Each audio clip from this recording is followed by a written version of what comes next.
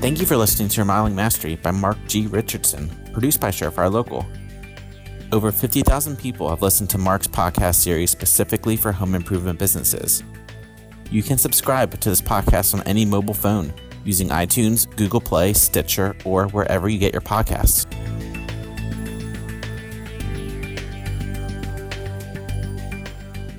Hi, I'm Mark Richardson, and welcome to Remodeling Mastery.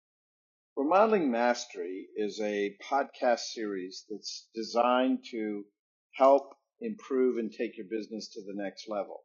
What I try to do is take different topics that I think are really relevant that allow you to reflect and think about, how you grow and improve your business. Today I'm going to be talking about a topic that I think really connects not only to a lot of remodeling businesses, but certainly many other solid businesses out there as well, and that is business themes to live by. Now, before I dive into this topic, I want to thank those that support this podcast series, my friends at National Association of the Remodeling Industry, NARI, as well as Professional Remodeler Magazine, and certainly my producers at Surefire Local, a leading digital marketing group. So the reason I'm diving into this topic is that I think today more than anything, we're finding that businesses, while fundamentally are still very similar than they've always been, in that you've got to generate opportunities, convert those into leads, sell, produce, and then ultimately connect back and create raving fans as clients. So fundamentally, I think the process has not changed. However, I think there's so many variables in the speed at which business is going today. You need to have, I think, some kind of overriding framework. It's kind of like in religion. What are some of those 10 commandments, that are out there that while they don't necessarily tell you exactly what to do on a day-to-day basis, they do, in fact, kind of give you, I think, the direction and guidance that you need to do to make your own decisions in the right way. Now, I find as businesses start to grow, and certainly that I found this myself in business, is as business start to grow and you get more and more people or more complexity of projects, that you need to have not necessarily a bigger rule book, a bigger playbook. You need to have, I think, an understanding of these commandments and then these rules. Now, many people talk in terms of, core values and mission and vision. All those, I think, kind of lead up to what these business themes are. So I'm going to take a few minutes here and just share from my book, Fit to Grow, 5 of the 12 business themes that I unpack that I think are important and really connect the dots to all businesses out there, that as you listen to this, not only reflect on this, but pass this recording or little podcast along to other team members to have a discussion about, what are our themes? Can we adopt these themes that Mark is talking about here? So at least we are kind of rowing together in sync with each other. And again, as you'll see in a minute, they're pretty fundamental, but they have to be interpreted in different kind of ways. So the first theme that I think is important for all businesses to adopt, and it's one of these things that I find as I work with different businesses, many businesses are kind of torn and in conflict with this theme, and that is people are your greatest assets. Now, when I talk about that theme, or I'm giving a talk and there's 30, 40 people in the audience, and I ask them, what does that mean? What's the most important word within that theme? People are your greatest assets. And most people gravitate to the word people. And they say, of course, people are the greatest asset. And I then challenge them and I ask them, are you treating your people with the degree of reverence that you do your clients or your products or your systems? The answer, generally speaking, I think when you really get into it, is generally no. People are not necessarily your greatest assets. And as a result, they're not necessarily seeing kind of the level of loyalty and return and really kind of gung-ho attitude to the business. Now, the key word in this theme, though, is not people, but it's asset. And I say that because the more that you understand the word asset, asset's an investment. And as if it is the most important, it's the crown jewel of the business in terms of asset or investment, then all of a sudden you've got to approach it in different ways. Training, for example, is an investment, not necessarily an expense. The level of care and feeding, the priorities of giving, for example, your field personnel more importance than the tools or the materials or certainly the vehicles. I talk to owners all the time that will complain about different things within the business, and oftentimes they're not necessarily treating the people with the degree of importance. Now, this is not something that's going to change overnight. You need to really work on this, get the whole team rallied behind it, celebrate the successes where the business has made people the greatest asset within the business, and I think you'll start to see this shift and change. The second business theme to live by is business is about the experience, not the product. I actually had a little bit of a mini revelation about 20, 25 years ago when I was getting a lot of client letters because we were doing so many different projects. And I found when I was reading a pile of these client letters one day, of these 15 or 16 different letters, almost every single one of them talked about the experience, not the product. They talked about the fact that their dog was depressed because they didn't have an opportunity every day to have lunch with the carpenter. They talked about when there was a snowstorm and the carpenter and the helper actually helped to shovel them so a single mom was able to get the kids to daycare. They talked about, going out and finding a lost cat that had gotten out of the house during the construction process. These were the memories. These were the experiences that really were so lasting and left really an imprint on what the client really perceived the company was all about. So I simply say, you've got to make the experience a priority, not just the product. You got to realize, at least in home remodeling, it's their house, it's their home, not a construction site. When, for example, your craftsmen arrive to the home, do they look at their tools and the building materials, or do they look for the newspaper that they can go knock on the door and hand it and say good morning to the client? The more that they're focused on the experience, the more likely you're going to create raving fans and certainly clients for life. Number 3 theme that you bind these themes together like puzzle pieces is it's our obligation to communicate, not others' responsibility to understand.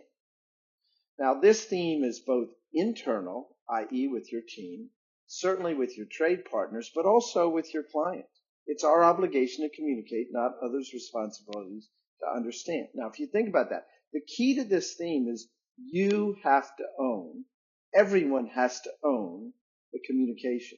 9 times out of 10, issues in business and challenges, either internally or externally, are not because of dishonesty or anyone's being taken advantage or malicious, but it's because of misunderstandings, miscommunication. Now, when you make this theme a priority, you start to also look at different ways of going about communicating. Communicating, as we've all learned in business speak, is not just about words. Communicating is about using different visual cues to communicate more effectively. Communication is about using metaphors and analogies that are relevant to the client's life or to your internal team member's life. The bottom line is you've got to train how to communicate more effectively. And if you can even get 1 or 2 more problems out of 10 going away and vaporizing because of better and more effective communication in business, you're going to see less mistakes and profitability go up. It's our obligation to communicate, not others' responsibility to understand. The number 4 business theme to live by is aggressive but realistic. Now, I struggled with this not only internally, but also with many businesses out there that I certainly work with and advise. And that is, what is the right cadence? What is the right pace within your business plan, within your business model, and with what your expectations are with each other? I found that by hooking together those two words, aggressive and realistic, it kind of creates the right balance. So, for example, aggressive means businesses need an edge. They need a kind of competitive advantage. They need to work hard. They need to push. That's what aggressive is. On the other hand, it needs to be realistic. Realistic takes into account all the many priorities, takes into account competencies, takes into account history in terms of what's been able to do, but also in the construction and remodeling world, takes into account other external factors in the environment, like certainly weather and the elections and vacations and all the other things. So as you go in and you have discussions with your team members and certainly with clients and trade partners, and you always ask that question as you discuss things, is this aggressive but realistic? That's your ultimate check. And if everybody can have the same cadence, the same pace, the right pace, then the likelihood that you're going to be rowing together, being more aligned, and being more successful is much greater. The last one is one that I actually did a talk on, with, matter of fact, a group of my friends at Surefire literally yesterday, and that is exceeding expectations. Now, if you really think about that, this is probably the two simplest words of any of the business themes that I wrote about, but I think it's probably the hardest to be able to do. You know, your clients tend to be fairly controlling. They tend to be fairly demanding and oftentimes manipulating. And they're oftentimes asking for things, and we're making oftentimes promises that we can't necessarily fulfill. So the key to this is that you always have to set an expectation that you can exceed it by 1%. And if you can exceed the expectation, that client is going to trust you. That result is going to be less question. That expectation is going to result in more, certainly, referrals and more reverence in terms of the relationship. But the key to this element is you've got to set the right expectation before you can actually exceed it. And that takes some courage. It takes some courage sometimes to say, no, we can't do this. But what you have to do is you have to be empathetic and compassionate as you're setting the right expectation so that you're aligned with that. So at least you're giving yourself, your company, your team an opportunity to exceed. Now, this also, needless to say, applies to internal kind of communication. Where's all the disconnects? Where's all the frustrations? Oftentimes, that's where it really falls, is everybody is not necessarily keeping promises and exceeding expectations. So again, I just want to encourage you, as you're thinking about your business, just take some time to reflect on some of these things that I talk about in Remodeling Mastery. You know, Remodeling Mastery is a podcast series. We've got over 100 episodes of these little insights. So don't just listen to one, subscribe. It's very easy. They automatically come to you about every 2 weeks. And by subscribing to it, you also learn about other opportunities and also my interviews with thought leaders of people who've been out there, done it, and had some successes that you probably, rather than keep slugging away, you want to try to emulate and learn from some of those lessons as well. So again, I want to thank my friends from the National Association of the Remodeling Industry as well as Professional Remodeling Magazine. And stay tuned now. We're going to have a very interesting thought leader conversation coming up here shortly. Take care. I want to thank everybody for listening to Remodeling Mastery, but just as much I want to thank those that support this particular series.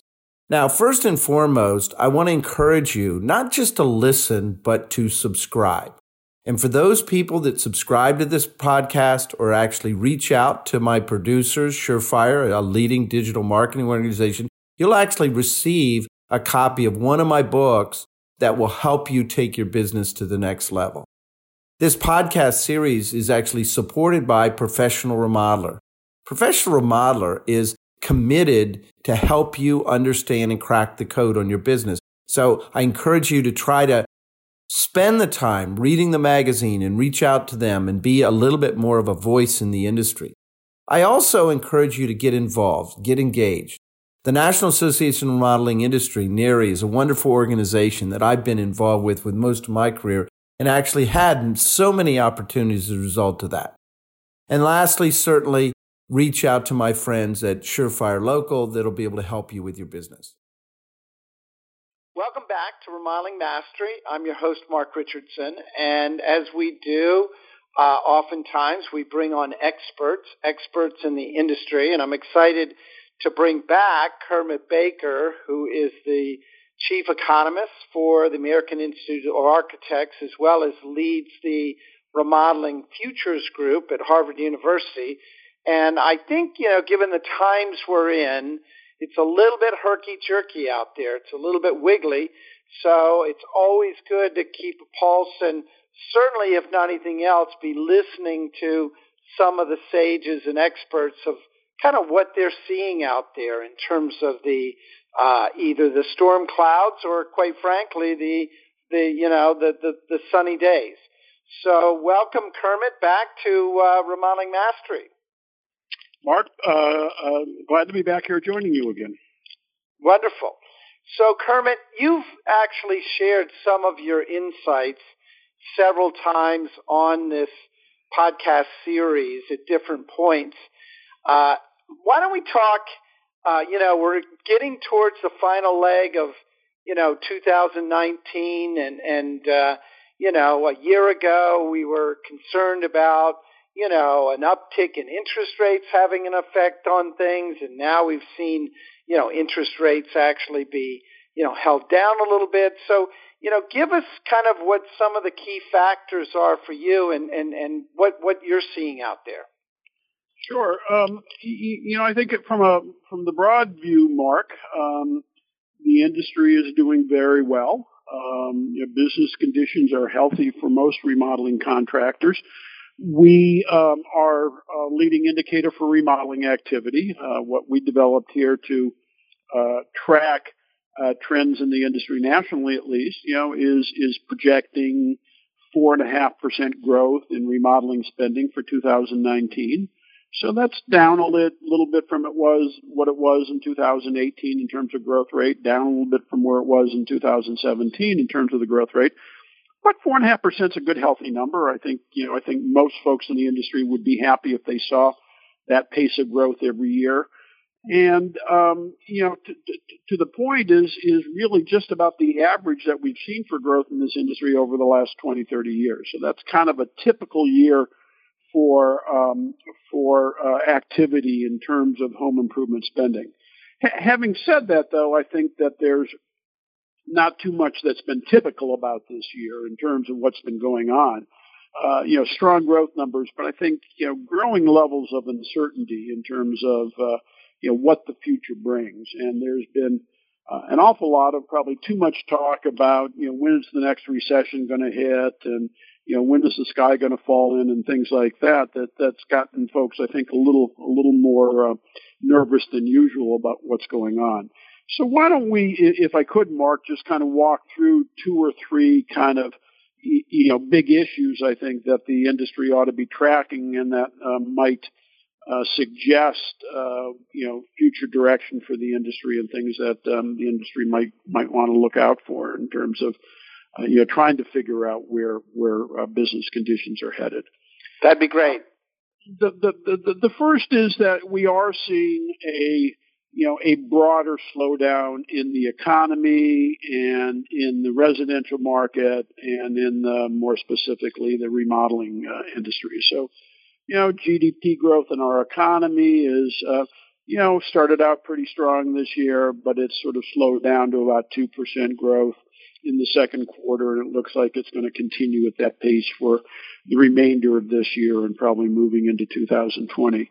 A little closer to home, though, in terms of things that we track to try to get a sense of where the industry is going is, probably at the top of the list would be sales of existing homes. that triggers an awful lot of home improvement activity. When you buy a home, when a household buys a home, particularly an older home, that's the most common time to engage in a home improvement project. And those numbers have been softening for really quite some time now, really since the early 2018. We've seen numbers that are kind of sequentially a little bit softer than they were the quarter before that. So we're down, kind of 2-3%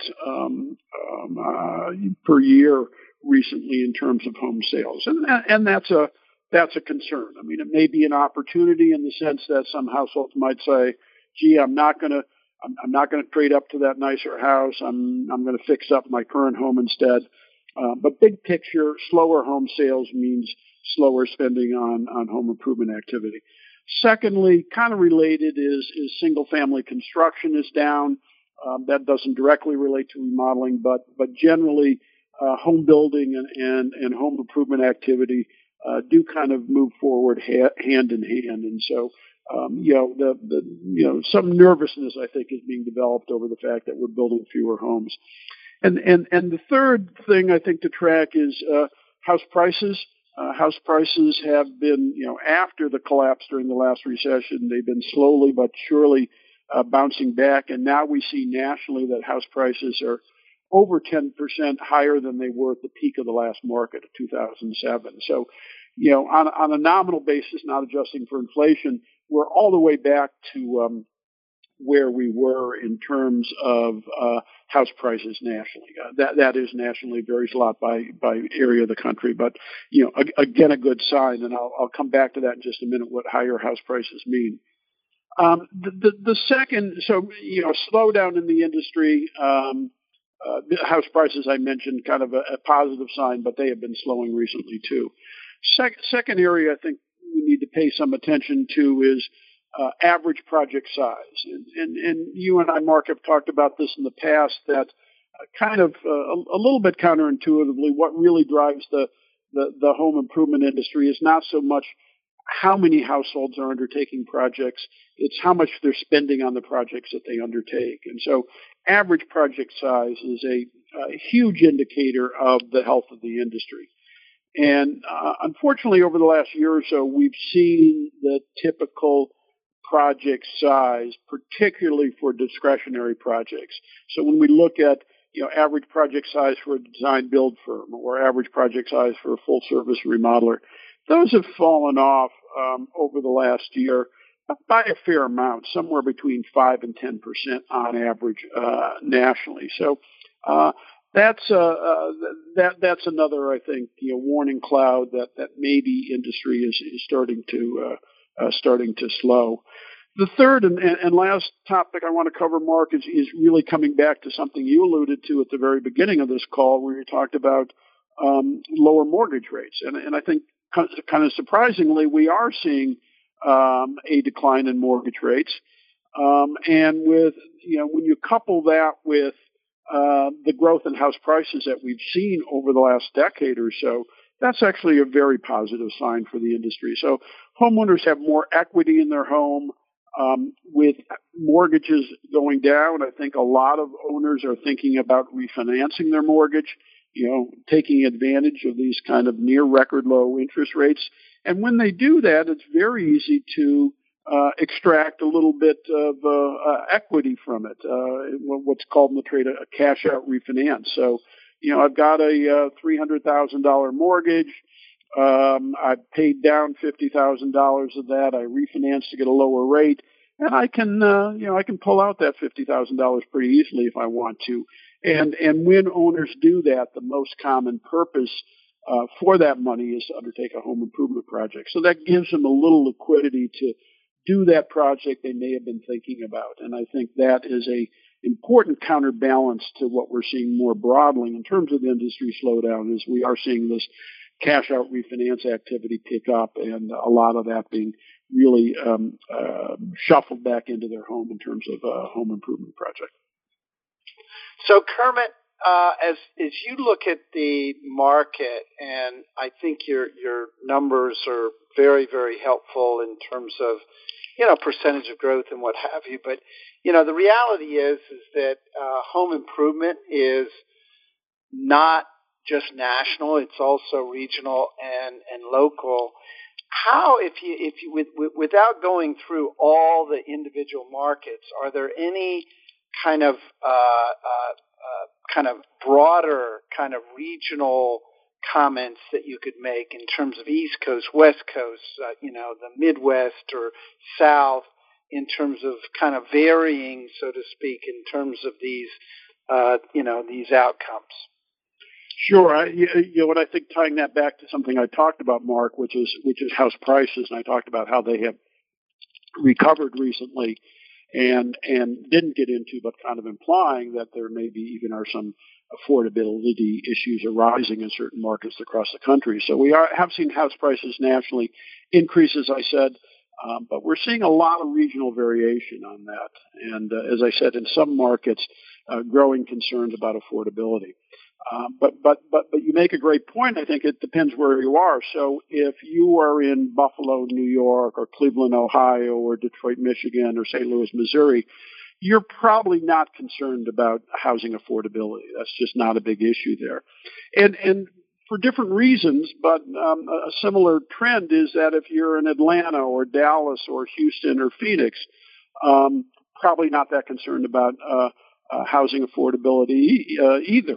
The first four areas I mentioned are kind of depressed economies. The second four I mentioned are very strong economies, but with a lot of construction activity, so that's kept housing affordable. I think we're seeing some activity undertaken there because of that affordability, and that's in marked contrast to really West Coast markets: Seattle, Portland, San Francisco, Los Angeles, San Diego, and some Northeast corridor markets too, up here in Boston where I am, down in D.C. where you are, New York also on that list of really seeing, I think, a lot of pressure in terms of how high can prices go, and a lot of resistance, I think, on the part of buyers to pay those prices, and by the same token, undertake a home improvement project. So I think, we are seeing, and will continue to see, a bit more of a slowdown from those red hot markets along the coast that have really been generating an awful lot of home improvement activity. And I think we'll see that begin to switch over to, some of the more vibrant Sunbelt markets that I mentioned, as well as even some of the more depressed Midwest markets where affordability is very much there, and younger households can get in those markets and actually have some cash left over to undertake a home improvement project.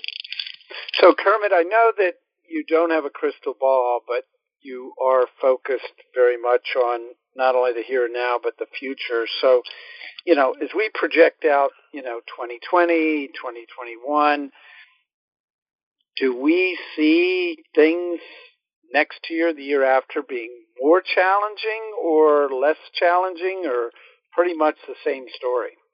Well, I would say, more challenging from a business growth perspective. We're projecting very little, if any, growth in sort of total market spending for 2020. On the other hand, I'm not sure that should be very much concern for the typical remodeling contractor, in the sense that no growth means, the high levels of business that they're seeing now should remain high levels of business moving into next year.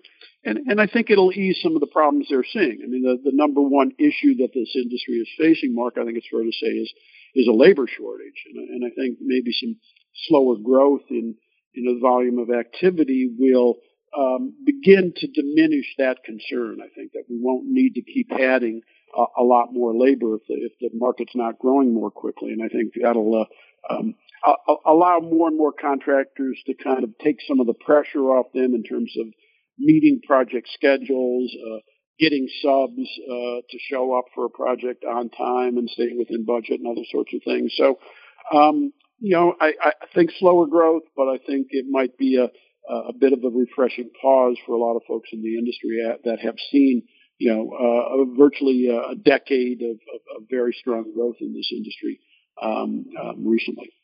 Excellent. Well, listen, Kermit, thank you so much for joining me today and certainly sharing, I think, some of your insights. And, my kind of summary of things is that, while you might be experiencing a lot of kind of ups and downs and wiggliness, the reality is that, while it may not be kind of go-go times out there, it's still, solid growth. And as Kermit says, if you are doing the right things as it relates to, your business and your culture and your team, you ought to be able to attract in the future more talent, and you ought to be able to continue to see, positive results. So, again, I want to thank Professional Remodeler for certainly supporting this, as well as the National Association of Remodeling Industry. And again, Kermit, thanks so much for taking the time. Good catching up with you, Mark.